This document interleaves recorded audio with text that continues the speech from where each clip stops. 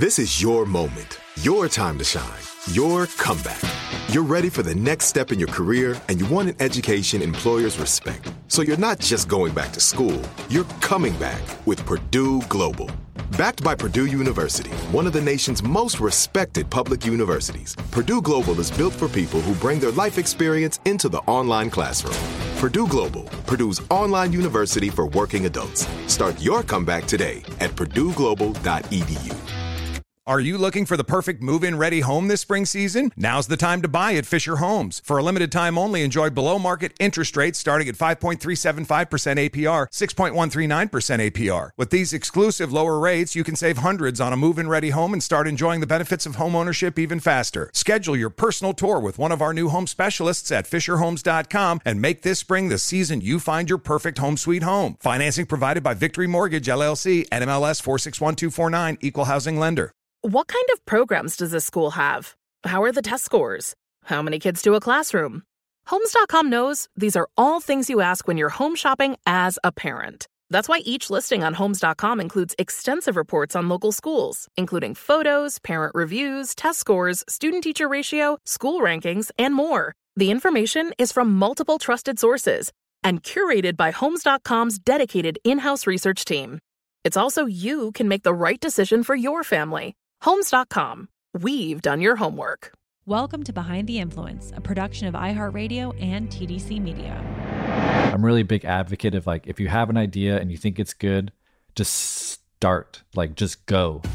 To be honest, I have a structure now, but back in the day on that first episode, there was literally no plan.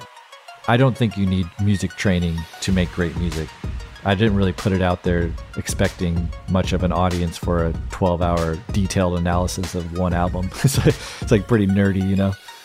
He's the brains behind my favorite podcast in the universe, Dissect, where he quite literally dissects the shit out of the most genius hip-hop albums coming from artists like Kanye West, Kendrick Lamar, Frank Ocean, and Tyler, the Creator.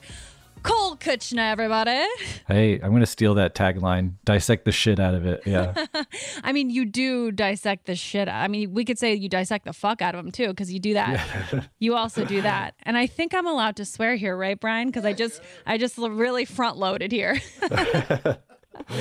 So good to have you here. Before we went on air, I was telling Cole that we've been trying to get him on forever because I've been obsessed with Dissect since my brother-in-law introduced me to it. I had a really interesting discovery moment with podcasts in general because of Dissect. Everyone was all on the podcast train and listening to this podcast, and I refused to do it because, one, I have the worst ADD on planet Earth. So I feel like for me to stay interested in something for more than one episode is very difficult. And we listened to the My Beautiful Dark Twisted Fantasy, and I was hooked. We listened to the whole thing through and through, didn't skip a beat. Cole, how do you feel about that? Yeah, it's funny that you couldn't get into podcasts, but the one that you did get into was like a 13-hour deep dive on a single album. It's just that's really funny to me. I mean, it's a testament to how good the content is because, yeah, I could have gone for like a very low commitment 30-minute per episode, but yeah, we went really hard with you. Yeah, that's cool. That's really cool. Yeah, it's just weird thinking about people hearing or listening to my voice for that long, but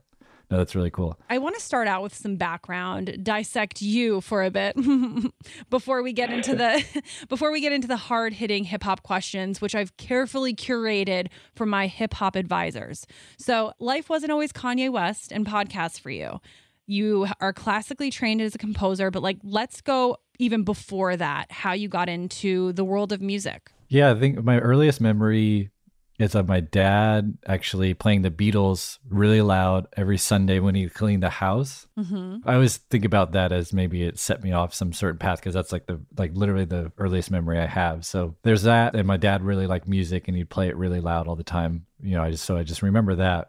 And then I started playing music formally at age 13 when I started playing guitar. Basically, right when I picked up the guitar, my life was oriented around music from that point and still is. So that took me through a few different iterations of what that means. It started as me playing in bands mostly and writing music for bands. And then when I got into my mid-20s, I was self-taught at that point, up until that point. But then when I was in my mid-20s, I went to school for classical music composition and kind of fell in love with classical music. You know, now Dissect is really my main thing, which is obviously a music-based podcast. Yeah, just ever since I can remember, I've been a big fan of music and then also been playing music forever. So when you went to school to become a composer, or at least study composing, what was the game plan at that point for career goals? Was there a plan, or was it just something that you were drawn to and you wanted to just kind of see where it took you? Yeah, the plan, I mean, there's not really much you can do with your degree, honestly, especially one in music composition. So when I graduated, I was at a crossroads because I really wanted to keep going to school. I wanted to major in music history and get a doctorate there. But there was really nothing I can do with that degree. And then I got really worried that I'd just be in mountains of debt.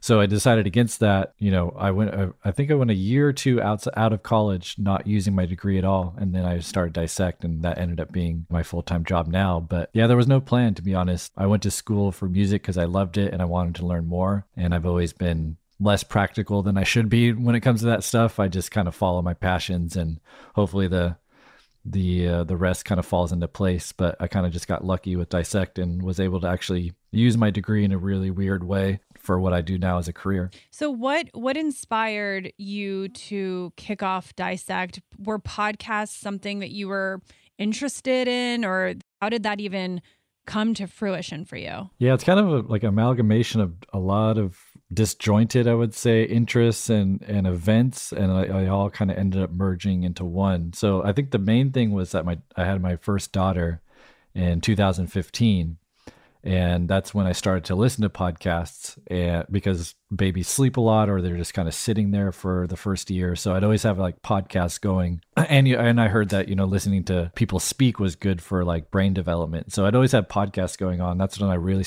started to listen to podcasts. And like a lot of people, Serial was the podcast that got me into podcasts. I think everyone on planet Earth has listened to that podcast. That was definitely a big inspiration to the world of podcasting. But before that, actually, I'll try to make this a short story, but essentially I was like self-taught until I went to college, and I was pretty naive when I applied to the college that I ended up going to, because everyone else had like formal training in music, had been taking lessons for years, and I was like coming in as a self-taught musician. And I kind of snuck my way into the program because I auditioned with pieces that I already had written. So it kind of side skirted the fact that I couldn't read music really well at that point. But once I got into the program and like started taking classes, I realized I was like way behind everyone else. And so I was like, I'm going to drop out. I was like literally to the point where I was either had to drop out or just like figure out something else.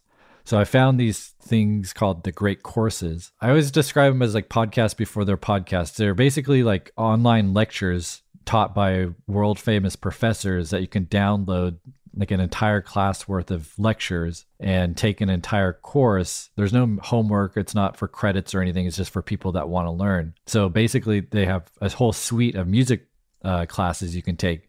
So I literally downloaded every single one of these music classes, which was like over 15 classes. And I kind of supplemented my lack of education in music with these classes. So it'd be like one course would be Beethoven, and you would learn about Beethoven's life. You would kind of go through all of his musical works and kind of dissect those. All that to say, I basically formatted Dissect in the vein of a Great Courses class, because in those classes, you'll take a class on Beethoven and it'll be like 16 episodes or 16 lectures on Beethoven. And so I was like, well, what if I kind of just did that, but for contemporary music, because I love contemporary music, and not, especially hip hop doesn't get this kind of formal analysis that I think it should. And then I was listening to podcasts.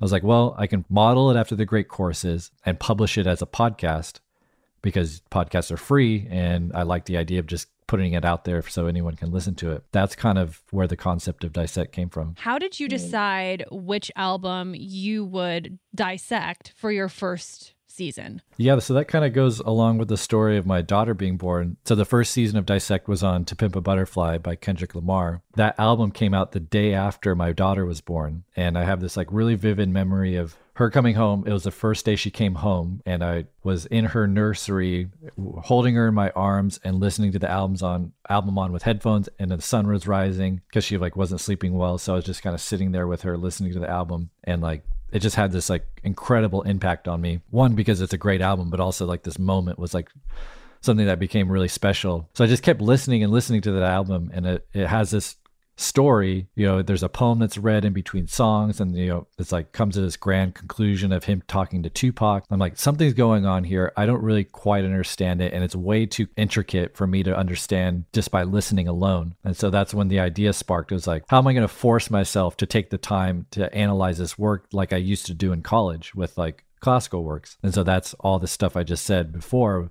That's when it all kind of started to merge together. It's like, oh, well, I'll do this like analysis, like the great courses, and I'll publish it like a podcast, and I'll do it on Kendrick Lamar's To Pimp a Butterfly. Okay, so it sounds like really easy now that we look back on these 5 amazing seasons that you've put together, but a lot of work goes into each of these seasons. I think I read somewhere that you take about 20 hours per episode. Yeah, that's probably a modest estimate. Yeah.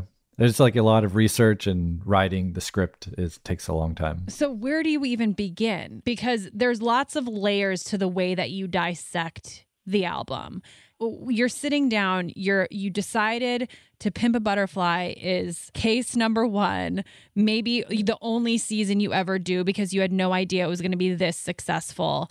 What is your structure? What's your game plan? Are you treating this like a full-time job? Do you have a full-time job at the moment that you have to juggle this with and treat this like a passion project? Yeah, so I was definitely working full-time. So it's something I was doing at night when the baby went to sleep, when my wife went to sleep. I would just stay up late and work on it. But yeah, I mean, to be honest, I have a structure now, but back in the day on that first episode, there was literally no plan. and I tell people this all the time. I'm really a big advocate of like, if you have an idea and you think it's good, just start, like just go. Because a lot of people will kind of get in their own head, and they, it's good to have a plan and really develop stuff. But I've seen way too many times where that hinders people from actually doing the work, and then they never even start because it becomes this big thing that they build up in their head. And I'm just someone that's like, just go, like do it, sit down, start writing, and all that stuff will like work itself out over the course of you just figuring out, if you force yourself to do it, it forces you to then figure out how to do it. So all that to say, like, I literally just started writing about the first song. I just sat down with the lyrics and just started writing. Now I would say my process has changed a bit. There's a lot of initial research that takes place where I kind of create these like formal documents of sources and fact sheets and stuff that I can refer to as I work through the season. So I compile just like a lot of sources and information. So that takes a few weeks at least to kind of sort through and read interviews and watch interviews and just make sure I really know as much as I can about the artist and the album before I start writing. But once I get to the actual writing part, it's really just sitting down, listening, obviously, but also just taking it line by line, like writing out the lyric and then just writing a paragraph or 2 about it, writing out the lyric, write another paragraph or 2 about it. It's just like pretty straightforward. And the same with the music. It's like I just kind of figure out the chord progression or the production or whatever I want to talk about, just take it kind of chord by chord and just start writing. I really love just jumping in and seeing where the episode or the song takes me. That's kind of my favorite part because I end up always going places I'll never expect to go, before I sat down. Was there a moment within the first season while you were researching, anything that caught you off guard or that you were surprised to learn either about the music world or about Kendrick specifically? It's hard. I mean, that was like a long time ago. I think that, the thing that still sticks with me now, and especially because I'm now doing Kendrick again for season 5, doing Damn, is just how intricate his work is. I'm just so blown away with what he's able to pack into these songs, these overarching narratives across the whole album, but also making songs that function as just singles or music. The way that he's bridging this intellectual world, this narrative world with this world of like more commercial, successful music is, I think it's the hardest thing to do in music. It's really, I wouldn't say easy, but it's like if you want to make like an artsy album or something that's really heady and intellectual, yeah, you can go do that. But a lot of times those projects just become like, not a lot of people are going to listen to them. The appeal is limited. And so I have really great respect for someone like Kendrick who's able to do both. I think it's just incredibly hard to do, to pack that much intellectual meat into a work, but also keep it to where people want to listen to it over and over again. Yeah, that's the kind of thing that sticks out for Kendrick. Because if you can definitely just listen to Kendrick's music for surface level enjoyment, but those who want to dig in deep, it's going to keep giving back. The more and more you give it, the more and more it's going to give you. And you can't really say that about a lot of albums. To that point, are you able to high level listen to anything anymore? Can you just enjoy a song and not break it down in your head because you're so used to doing this with so many great albums? No, yeah, I definitely can still do that. I think I just get myself into a certain mindset. If I want to think about something, I definitely in my own head, I'm approaching it way different than if I just want to put something on to feel good or whatever. So for that first album or for that first season, was there any fear surrounding maybe Kendrick hears this and doesn't appreciate it or doesn't look at it the same way that I do, or I offend somebody? Were there fears that accompanied this really fun passion project that you were putting all of your extra time into? Yeah, I don't know if it was a fear of Kendrick himself. Definitely for the first season, there was some hesitance about me being a white kid from the suburbs dissecting, specifically with To Pimp a Butterfly. It's basically Kendrick Lamar's story of escaping Compton and the gang life that he was born into in Compton. I definitely thought about that, who am I to kind of do that? But the more and more I thought about it, the more and more I kind of approached a closed door. And on the other side of the door was essentially what I viewed as an education. I can open this door and attempt to learn as much as I can about someone else's experiences that, admittedly, I have no idea what that is like. Or I can keep the door closed and then be even more unfamiliar and unempathetic to that story. So ultimately, I chose obviously to go ahead and do it. And how I justified it in my own head was just to be as honest as possible. That's really all I could have done, is do it with as much integrity, as much research, and just do it as much justice as I can, and go in knowing that I don't actually know anything. And that's kind of what I liked about it, was I actually do not know anything. And I can use this music to learn more about an experience that I have I don't know about. Through season 1, that's really what became kind of the thesis statement, I guess, of Dissect, is through these great works of art, through these albums, that tell a very specific story about one person or one person's experience. By studying these works of art, we can actually learn more about people that we don't quite understand, or experiences that we haven't lived ourselves. And that's become a really big passion of mine. And, I talk about empathy a lot on the show. That's kind of what I'm grounding Dissect in, is through these experiences, we can get closer to people that we otherwise maybe wouldn't have been as close with. So that was a fear, but not anymore, really. And to that, did you ever hear feedback or through the grapevine that Kendrick did hear the series? No, I don't know. Yeah, I don't know. I know his camp knows of it. I don't know if Kendrick has listened personally. I'm going to go ahead and say he has. Yeah, maybe. I don't know. It'd be cool if he did, but it's not really. That show's honestly not for him. It's for people that it's actually really cool that people are just actually listening to this in the first place, because I didn't really put it out there expecting much of an audience for a 12-hour detailed analysis of one album. It's pretty nerdy, I don't know. I think you kind of nailed it with picking the perfect podcast subject. Like you said, if you have integrity and you put research behind something, anytime you walk away from a situation and you're learning something new, it's this information and you can name drop it at the next dinner that you go to, and you can say, well, if somebody's talking about a song, you've just listened to Cole's analysis of it, you can then drop some knowledge on people. I think that's great. I think it's really wonderful. This is it. Your moment. This is your time to make your comeback with Purdue Global. When you come back with a Purdue Global degree, you create opportunity for yourself, your family, and your future. It's a degree you can be proud of, a degree that employers will trust and respect. Purdue Global offers working adults like you over 175 flexible degree programs to meet your specific career goals. These include associate, bachelor's, master's, and doctoral degrees and certificates. Purdue Global degree programs range from nursing to business to communication and more. Whatever your interest, we have the degree that will move you forward. You have the knowledge, you have the experience. Now it's time to get credit for the work you've done and earn the recognition you deserve with Purdue Global, Purdue's online university for working adults.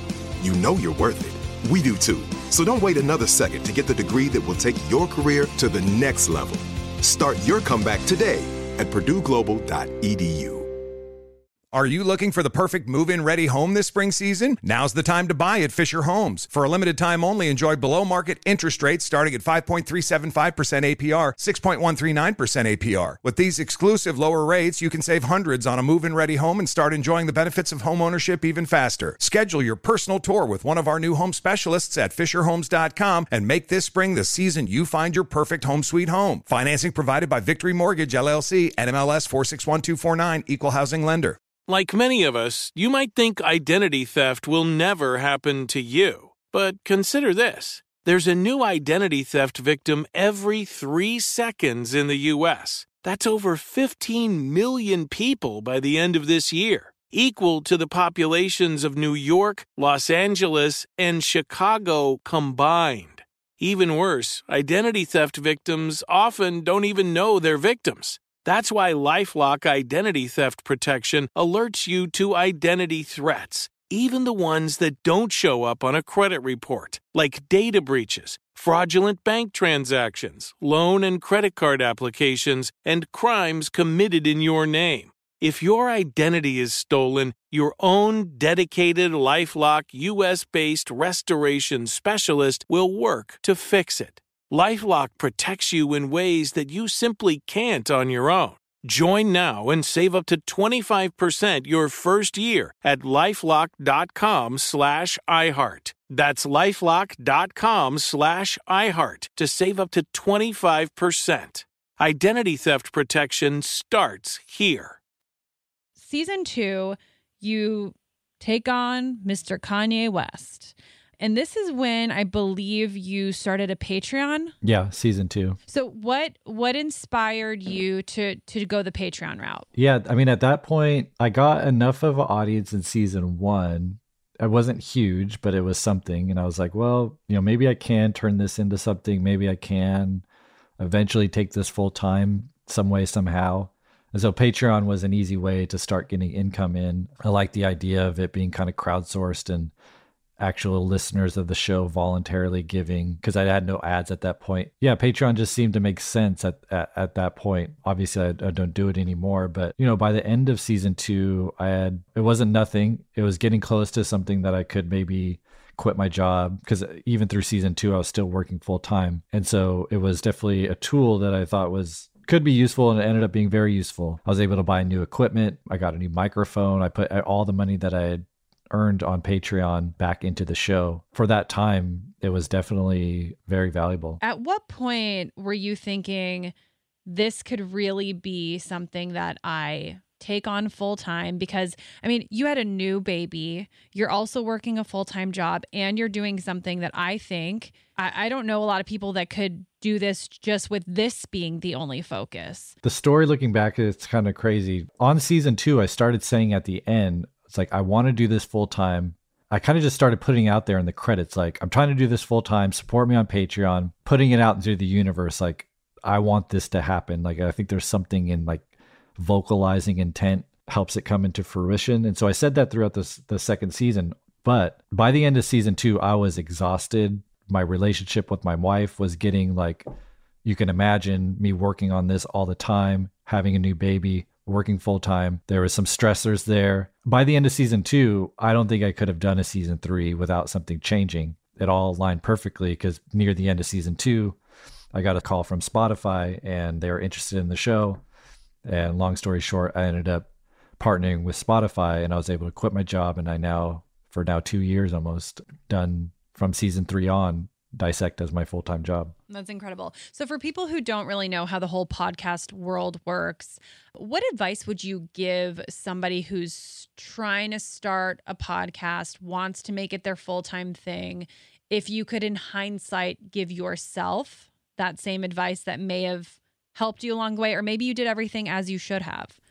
Yeah, I mean, if I started out with the intent that I wanted to do it as a job, I wouldn't have done it in the way, like, I wouldn't, like, in a million years, if you asked me to make a podcast that I think would become popular enough to quit my job and just do that for a living, I would not have selected a 12-hour analysis of a single album. Like, it just doesn't make sense. But like, because I'm passionate about it, and just because I did what I wanted to do, I think that has a lot to do with the success of the show. So I guess my advice would be, do what you want, do what you're passionate about, format it in a way that makes sense to you, do what you want to hear, make the content that you want to hear, and kind of let the rest fall into place. Because I don't think there's a replacement for authenticity. I think that's a big reason why Dissect works, is because, you know, I believe what I'm saying, and I did it for no other reason than like just pure passion, or at least it started out that way.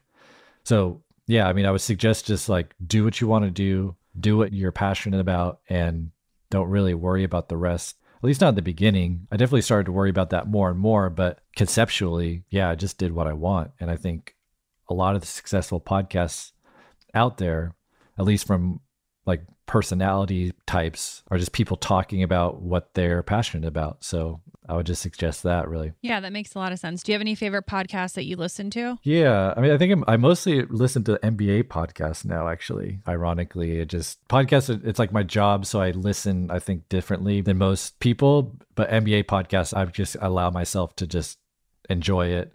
There's not too much critical thinking going on. I listen to like Bill Simmons, The Ringer NBA show. I listen to a lot of comedy podcasts too. I'm definitely like an escapist now when it comes to podcasts. That makes total sense. Yeah. So you have 5 seasons under your belt so far.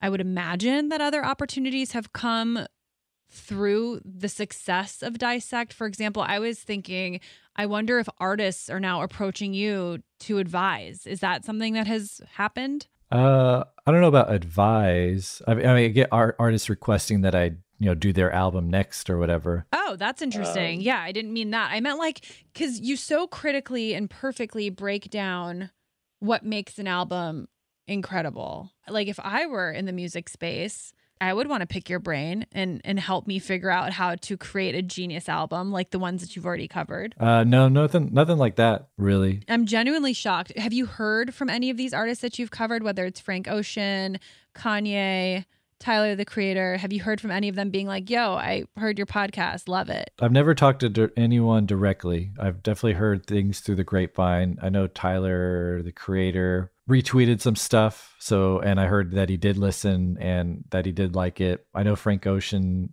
I'm pretty sure he listened to at least the first episode. To me, like silence is the best, to be honest with you. It's much more likely that an artist will come after me because they don't like it than if they just like it or just think it's cool and just like, okay, that's cool. Like it's content about me and they don't think much of it.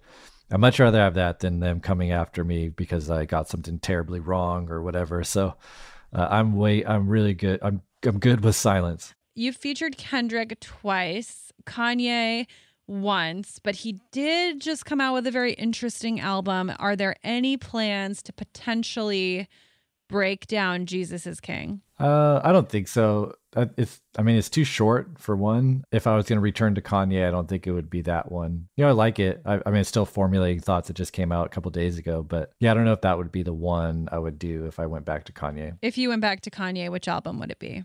Yeezus for sure. That's my favorite one.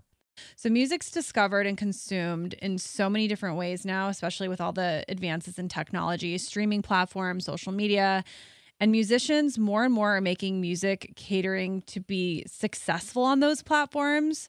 What do you think this means for the music world? Historically, I don't really view it as any different than all the trends that happened in the past. Like people used to format their albums on how much, you can fit on a vinyl, and side A and side B, they would, if you look at old track lists, they're way different than they are today, where it's like, there's a very deliberate split between side A and side B, and you'll have strong singles that start side B that come on the middle of the album, which if you didn't have that division between side A and side B on a record, like they would definitely not do the track listing like that. So I kind of see streaming acting in a similar way where it's like, yeah, some artists are figuring out that shorter songs will get more streams. And so you have like Lil Nas X and even Kanye's new record, like most of the songs are 2 minutes, 30 seconds.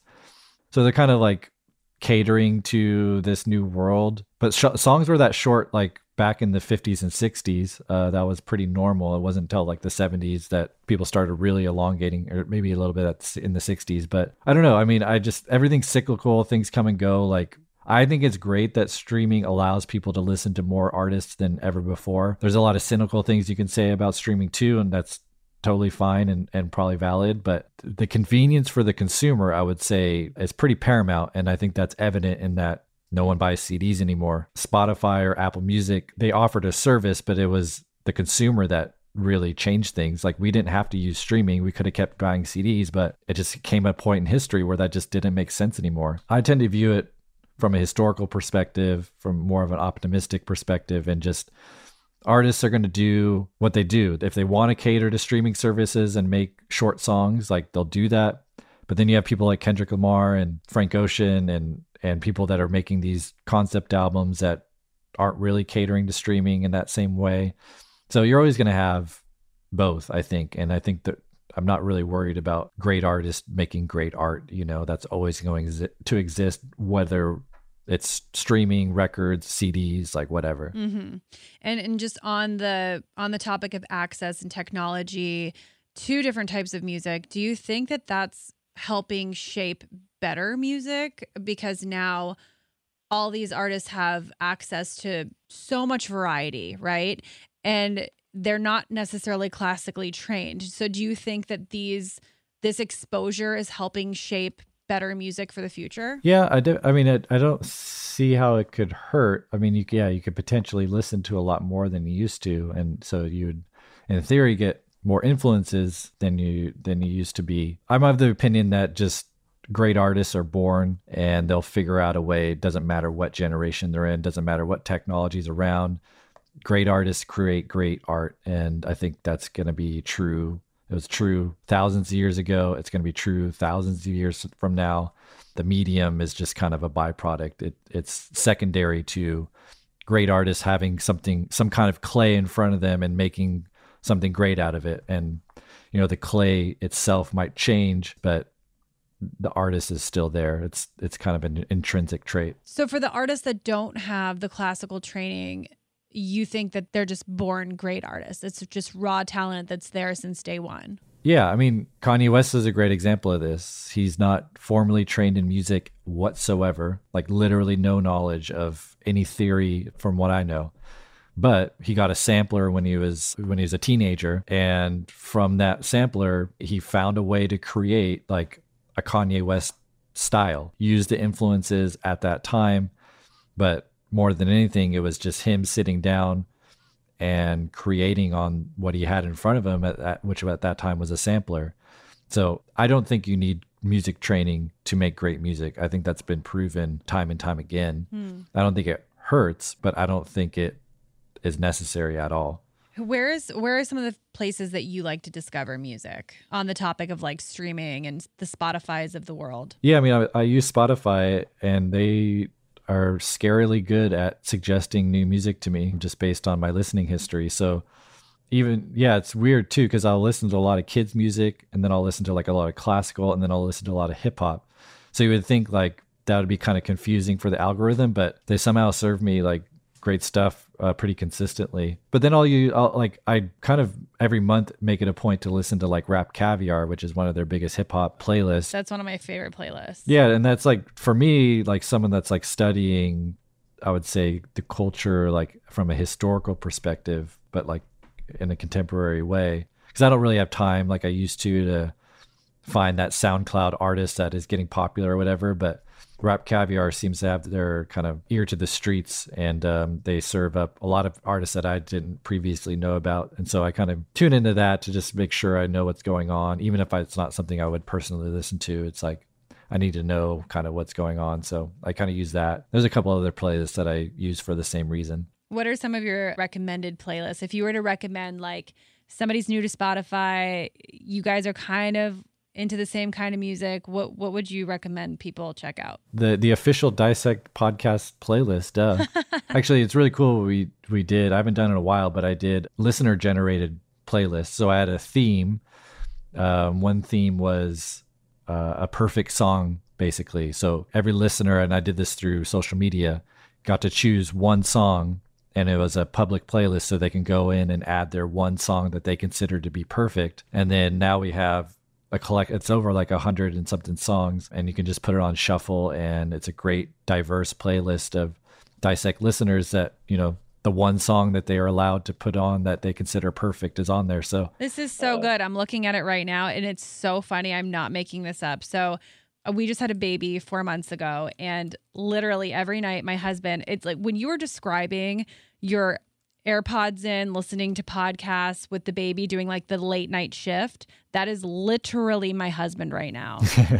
Nice. And it's so funny because the very first song, Skinny Love, well, at least what popped up for me, is the song that they start their nighttime routine on. Like Skinny Love is on. They just got out of bath time. He's getting lotion. We're making the bottle. And it's just, this is a great playlist. Yeah, it's a great one. I return to that one a lot. I love how I made this whole thing a story about my son's bath time routine.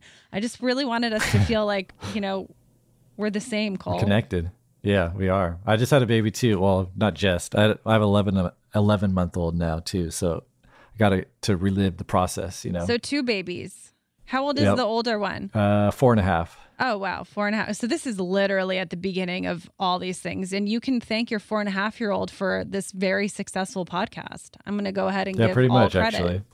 Actually. Yeah, definitely. I wanted to ask you kind of a random question, but this is, to me, one of my favorite things about movies are movie scores. Do you have a favorite movie score? I really like There Will Be Blood, which was done by Johnny Greenwood. It's a P.T. Anderson film. And actually, his most recent score for another P.T. Anderson film called Phantom Thread, that one is beautiful. I listen to that probably more than any score or soundtrack because it just on its own sounds really great. A lot of times when you listen to like soundtracks or scores on just by themselves, it doesn't really make sense and things come in and out and it's kind of weird. But Phantom Thread is like beautiful just on its own. I also like Eyes Wide Shut soundtrack. I like it more for the way it's used. But yeah, I would say those are up there.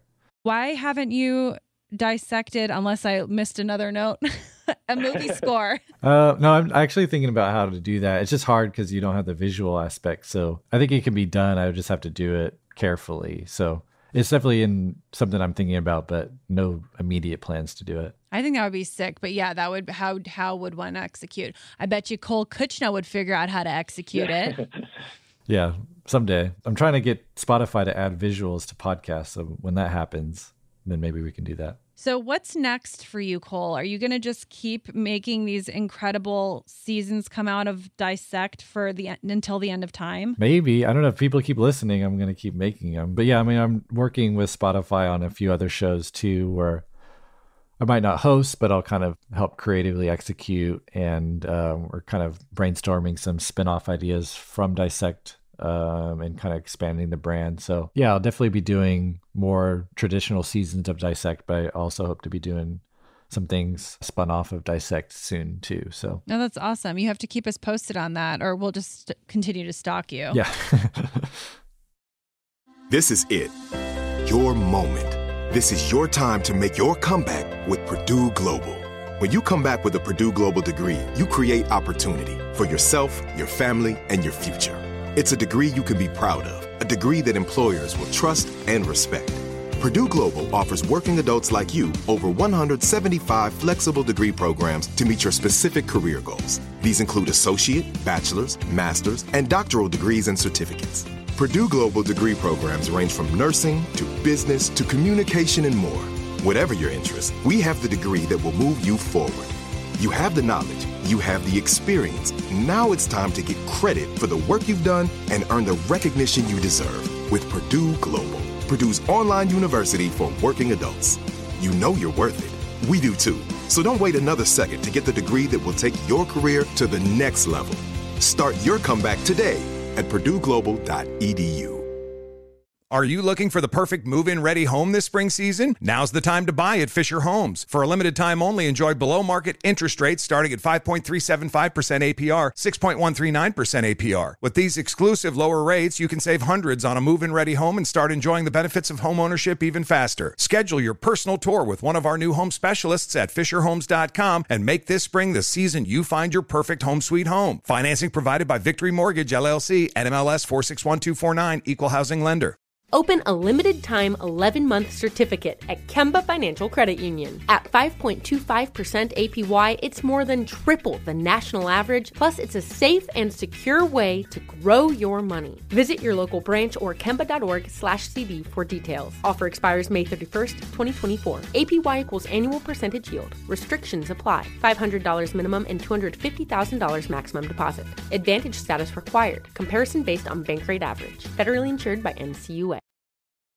I would like to play a little game. We realize this might be a risky one because I'm basically making Cole release an episode without even knowing it because I wanted him to break down Sicko Mode, which to me is one of my, I don't know, I love that song and I literally never get sick of it. What do you think of that song before we even get into that? I like it. Yeah, I haven't listened to it in a while actually, but when it came out, I was definitely listening on regular rotation. I think I really like it because it's just so different and you don't, the first time you listen to it, you don't really expect anything. I don't even know how to do this. Should we just play it and see what emotions come out of Cole's soul and he just like breaks it all down for us? And then we sell it to Spotify for $10 million. Okay, let's try this out. We're going to just play the first little part and we're just going to see how this goes. If it's awkward and weird, this whole part gets cut out as if it never even happened. And then we play another game. And I'm just going to stop it after a part where I feel like something deep can be discussed. All right. Astro. Yeah. Sun is down, freezing cold. That's how we already know. Winter's here. My dog will probably do it for Louis Bell. That's just all he know. He don't know nothing else. I tried to show him. Yeah, I tried to show him. Yeah. Gone on you with the pick and roll. Younger flame, he in sicko mode.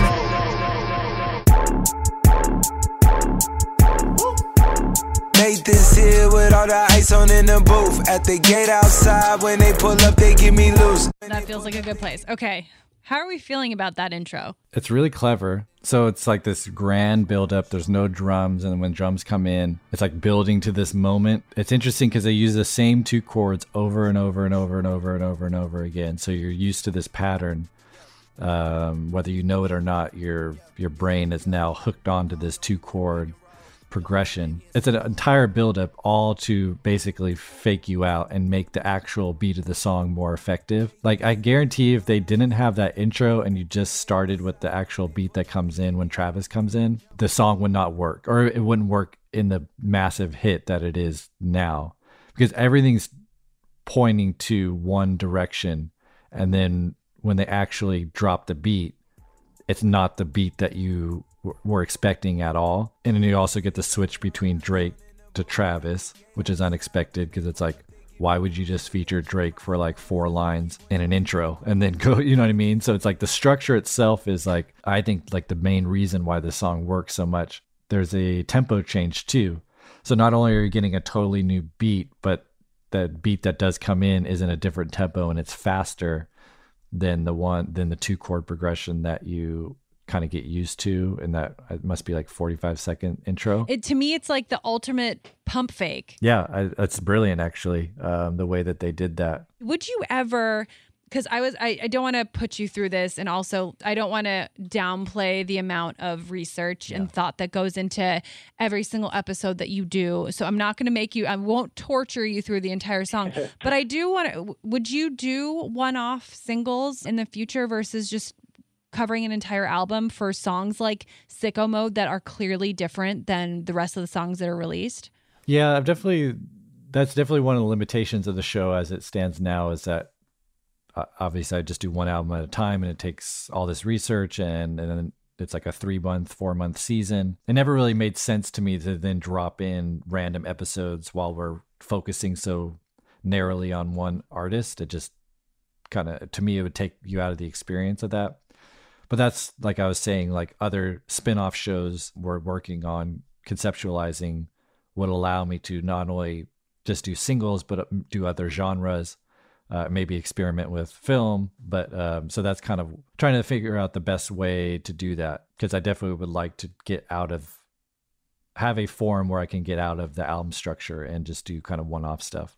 Do you think for Dissect's purposes, you'll stay in the world of hip hop? Yeah, I mean, that's the plan now. I've kind of found a niche and I'm not sure if it makes sense to diverge from that right now. So again, I think it makes more sense to start something new that I can keep this Dissect main show like on brand and in the world of urban music or whatever you want to call it. But I would definitely love to explore other genres somehow. So working on it. Awesome. Does your wife ever make any requests for albums for you to cover? No, my wife doesn't really listen to music, ironically. Stop. Yeah, and I kind of like that.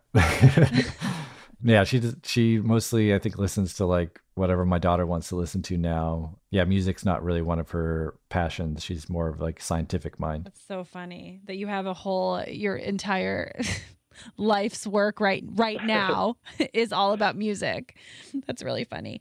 Okay, so any new artists that you're excited about that the listeners should check out? Yeah, YBN Cordae is really good. Kind of relatively new, definitely young rapper that I think is going to be something really special here in a few years. He's already special now, but I just saw him actually. I think he was the Logic concert in at the Hollywood Bowl. I'm pretty sure he opened. Yeah, I'm pretty sure he did. So his new album, Lost Boy, is really good. There's another artist I've been listening to lately that is definitely way more low key than him in terms of like popularity right now. His name's Grip, but he has a new album out. The album name is eluding me right now, but it's really, really good. I would definitely check out Grip. Kind of classic rapper in terms of like he takes his lyrical ability or his lyrics very seriously, but he has like cool modern beats, super innovative. So Grip's definitely really good. JID, he's more well known probably than all these guys, but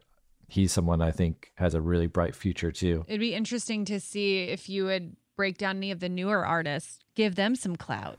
Yeah, I mean, I would like to, but I don't think Dissect's at a point where I can like break artists. I'm telling you that you are, Cole. Yeah, maybe with the other feed eventually we'll do more new artists, but for the time being, I like doing the bigger artists that are making, because they have the most impact. So like I kind of always try to weigh the impact and the kind of artistic integrity, and I try to choose people that are doing both. I think all the artists that I've chosen so far are doing both. Part of the idea of Dissect is like honoring the great artists in their age right now as if they are dead, because a lot of times you don't get these kind of critical academic style analysis until 50 years down the line. But there's something really interesting about me, like for me at least, approaching contemporary, like very contemporary music. Aside from Lauryn Hill, every album I've dissected is like within 5 years old. They're current, but they're also legends at the same time, which is a hard thing to find both. Is there anyone on that list or on your list that hasn't made the cut yet for the series that you'd like to dabble into? Are we going to see a Jay-Z happen? If Jay-Z ever gets on Spotify, yeah. I don't think that'll happen though. Are you not, you're not going to feature anyone who's not on Spotify, huh? You kind of can't now. It's a Spotify podcast, so it doesn't really make sense. Probably won't work for you anymore, huh? I'd love to do Jay-Z eventually, though. He's obviously a legend. Yeah, Jay-Z would be great. Outkast, maybe Andre 3000 or something would definitely be up there for me. Beyonce would be great. I like Solange a lot too. A lot of requests for J. Cole. Yeah, J. Cole would be incredible. Yeah, so he's definitely on my radar. A lot of requests for Childish Gambino. So yeah, there's definitely a lot to work with. I have a lot to choose from, which is good. So you have to put on those 20 hours, and I feel like I just keep chipping away from your 20 hours right now as we speak. Yeah, the podcast is going to suck now. It's all because I'm just wasting your time over here. But something that will probably make us all dumber. Let's play a game. All right. All right, so we're going to play a little game. We're going to play a couple of seconds from each track, and Cole is going to, being the hip-hop genius that he is, he's going to identify them immediately. Right, Cole? Well, let me preface by saying I do not consider myself a hip-hop genius.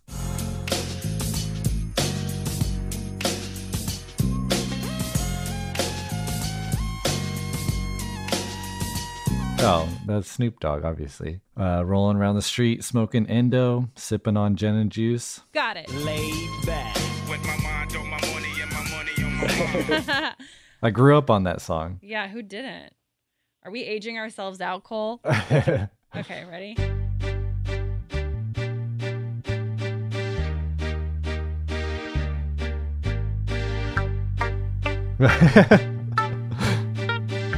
Yeah, still forgot about, or no. Yeah. Is that the name of the song? It's obviously Dre. Eminem and Forgot About Dre, yeah. Got it. Nailed it. It's all good, baby. It was all a dream. I used to read Word Up magazine. Salt and Pepper and Heavy D up in the limousine. Biggie Juicy. Yeah. And it's so sad because, like you said, he's gone already and you want to celebrate these people while they're around. I bet you would have covered Biggie if he was still here. Yeah, at that time, for sure. Yeah. Hey, yo, Black, it's time. Word, it's time. Do you know who that is? I don't. It's Nas, New York State of Mind. Oh, I should have got that one.